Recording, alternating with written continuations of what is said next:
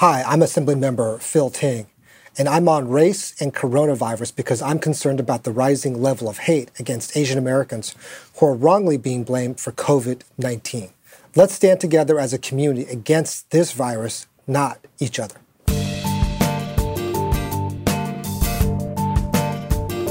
Welcome to Race and Coronavirus, a new podcast and newsletter by two veteran journalists. I'm Levi Sumagaisai. And I'm Patty Nabalta.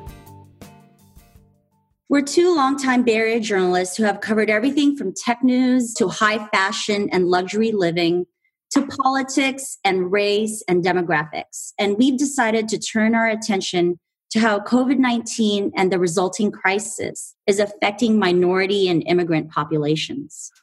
Our first guest is Assemblymember Phil Ting, who represents the 19th Assembly District in California. We've chosen him as our first guest because he's been very outspoken about the backlash against the Asian community as a result of the pandemic. Assemblymember Ting, thank you for joining us today. Can you talk about how diverse your district is? My district is very diverse. It's over 40% Asian, has a very significant Caucasian population. I think it's about 25%, and then the remaining population will be African American and Latino. And with an Asian population, it's heavily Chinese, but has a huge Filipino population in Daly City as well as South San Francisco. So Stop AAPI Hate is a joint effort by the Asian Pacific Policy and Planning Council, Chinese for Affirmative Action, and San Francisco State University's Asian American Studies Department. They are tracking anti-Asian incidents, and they said this week that they received almost 1,500 reports of these incidents in the first 4 weeks since they've had the tool. There's been at least one high-profile incident from San Francisco that was covered in the New York Times. And I've talked to a couple of other people who have either witnessed an instance or know about one. Have your constituents reported such incidents to your office? And if so, what are you telling them? We're telling everyone we've been directing everybody to the CAA APCON website, really encouraging them to report these incidents to them. We also have been encouraging people to report to law enforcement.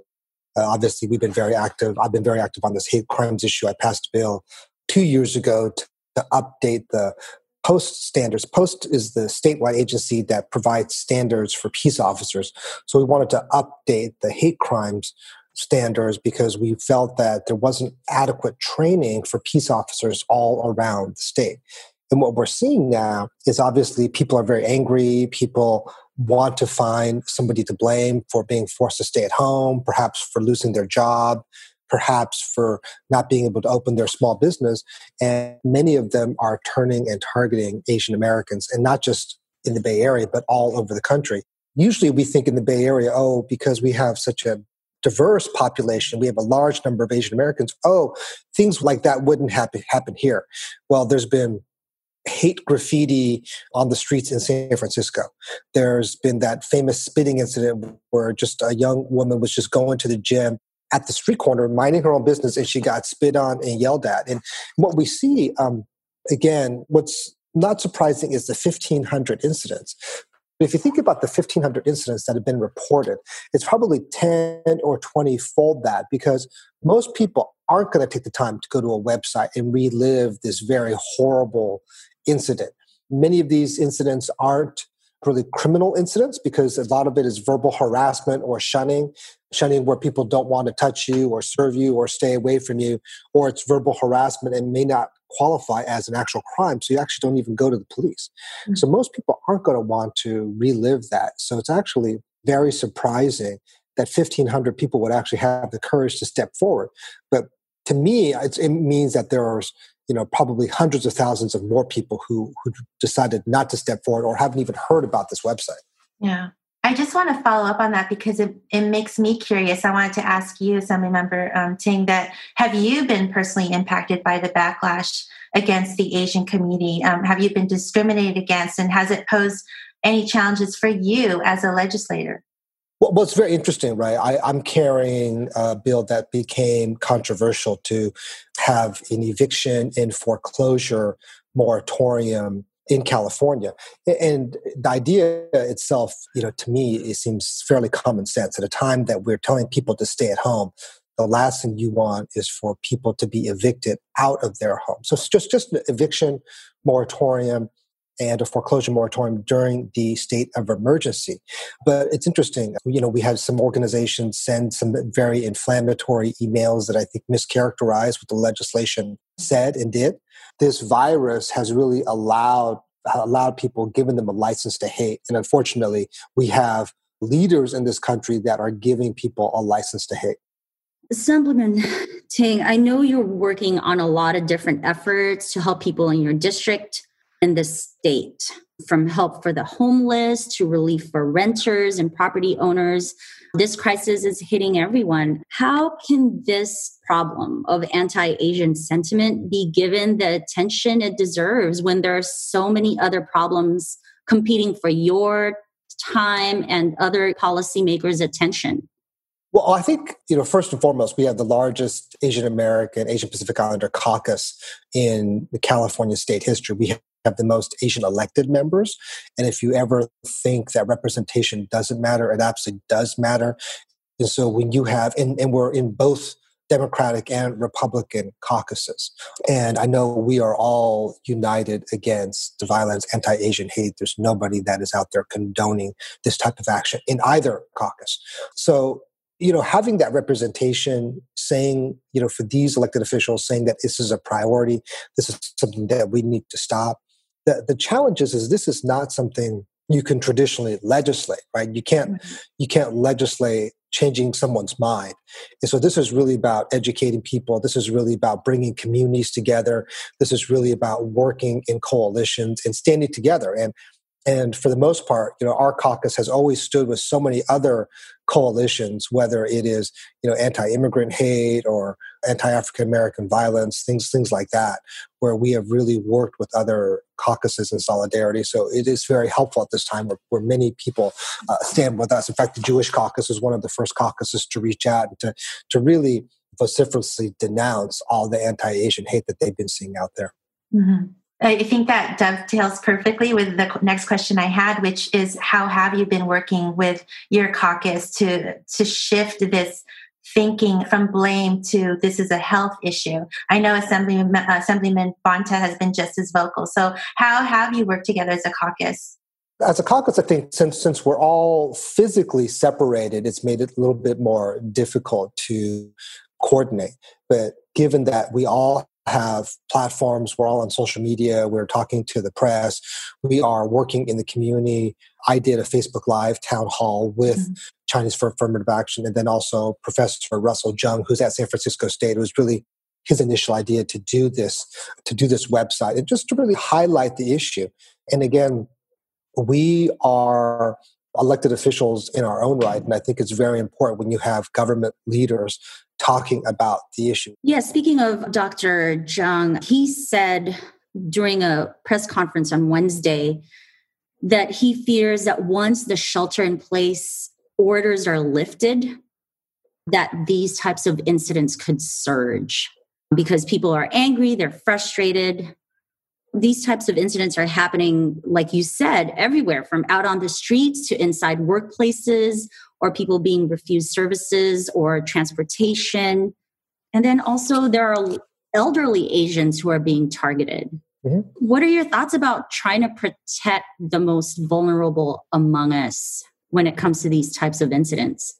And any time you have incidents, it really is about coming together as a community.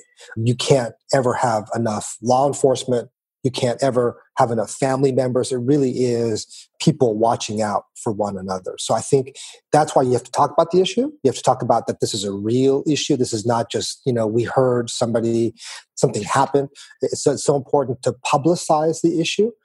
But it's clearly many of these folks are angry, but they're also bullies. You saw that 2/3 of the people who were attacked were women. So that was rather shocking to me. And then it's a variety of ages, right? Where people are being attacked, where you have elderly, you have young, you have children getting attacked. And like you had mentioned, it's happening in a variety of settings, probably a little more narrow right now because we are staying at home and sheltering in place. But like Professor Jung, I am worried that when we go back and transition back into more normal state of life, that incidents will spike. But having said that, even more reason to be vigilant, right? We need to make sure that law enforcement knows what to do. We need to make sure that we have data. That's why having data is so important. This website, this data of 1,500 incidents, it demonstrates that it's not just one person complaining or someone just saying something, that this is a pattern. This is no longer anecdotal. This is a pattern. There's enough data. I saw a video over the weekend of just some gentleman in Vancouver throwing out like an elderly man, looked like of what was a 7-Eleven or a convenience store. And it was just kind of shocking. Like the elderly man was just doing nothing. And the guy just literally threw him out of the door, or threw him on the floor. And the gentleman, I think, was in his 80s or 90s. And this is a pretty big, burly guy. And you're just kind of like, it's very, very shocking. Right. And, I get people are upset. I get people are angry, but it absolutely does not justify this type of behavior. Yeah. I think it's important too to note with all of this news about discrimination and hate, there have been numerous acts of kindness to combat everything that's going on. You see United Play as our friend Rudy. Rudy Corpus Jr. is founder and executive director of United Players, a San Francisco-based violence prevention and youth leadership development organization.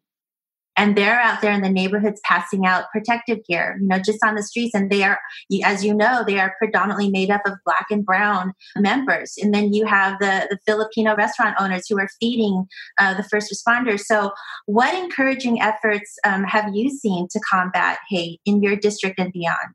Well, just the outpouring of support. I know when we did our town hall, just the outpouring of support of people who are, just saying that this is wrong, denouncing this planned behavior, really standing with our community. I think it is so important.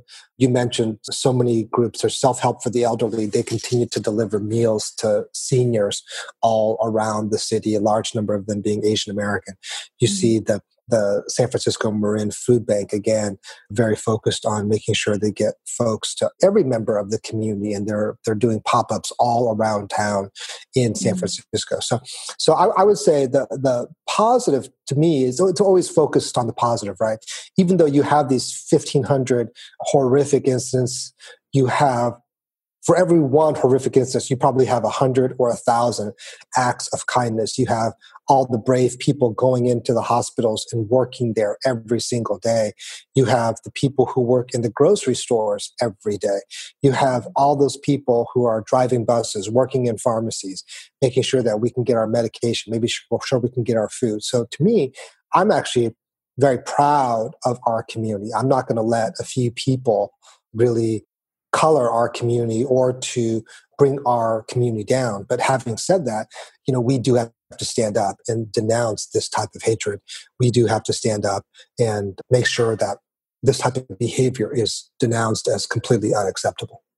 Cynthia Choi, co-executive director of Chinese for Affirmative Action, said that, like you said, a lot of these incidents aren't exactly policing issues, right? Because unfortunately, hate speech is protected, that there needs to be more community planning and engagement. Do you think that there could be some sort of effort where we talk about these issues more in your district or in the Bay Area? Absolutely. That's why I did a Facebook Live town hall. All the town halls that we're doing are now virtual town halls. And just like when we talk about keeping a community safe, we talk about having eyes on the street, we talk about talking to your neighbors, working with your neighbors. And that's the same way you stop hate, is to make sure that you come together as a community. You are avenues to bring people together. The other part is, I know people are angry. I know people are stressed out. I was honored to put money, help work with the state to put money toward a warm line. And a warm line, unlike a suicide hotline, is just a phone line where anybody can call. You or I or anybody could call. You don't have to be suicidal. You don't have to be depressed. All you have to do is just want to talk to somebody. And so if you're angry, go call the warm line. These are folks that are there to listen to people, and they don't ask why you're calling. They don't need a reason. All they know is that you need someone to talk to. And we're saying there's so many other ways to let your anger out or to blow off some steam. We really are encouraging people to look at folks. We know it's hard when people are socially isolated. Also, it's very stressful. So it's just trying to encourage people and give them more options where they can socialize, keep in touch with their friends, be with their loved ones. And I think that is very, very important. Well, thank you, Assemblyman Ting, for joining us. You're our first guest, so we're really honored to have you. And thank you for all the work you're doing. We really appreciate it. No, thank you both for all your work. Being journalists for all these years, it's never been more important to have accurate information and facts and to really be able to have a diverse coverage of our community here in the Bay Area. So thank you so much. Thank you so much. Let's talk about what we want to do next and where we're taking this podcast and this newsletter. I think it was great to start off with the anti-Asian sentiment that's going on in this country, but there are so many other issues and problems that are facing minority and immigrant communities because of this pandemic. So we do plan to address how small businesses are faring, what's going to happen to education. We're going to explore health disparities. Let's talk a little bit more about what else we'd like to do.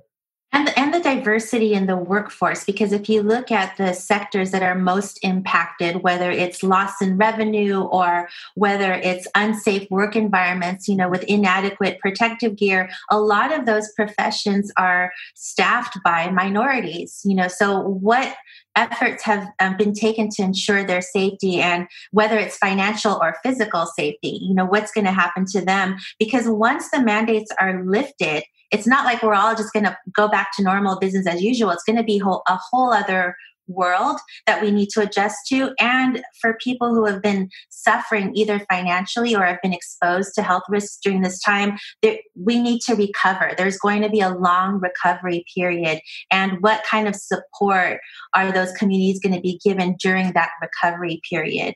Will there be equity in those efforts? So I'd be really interested in that.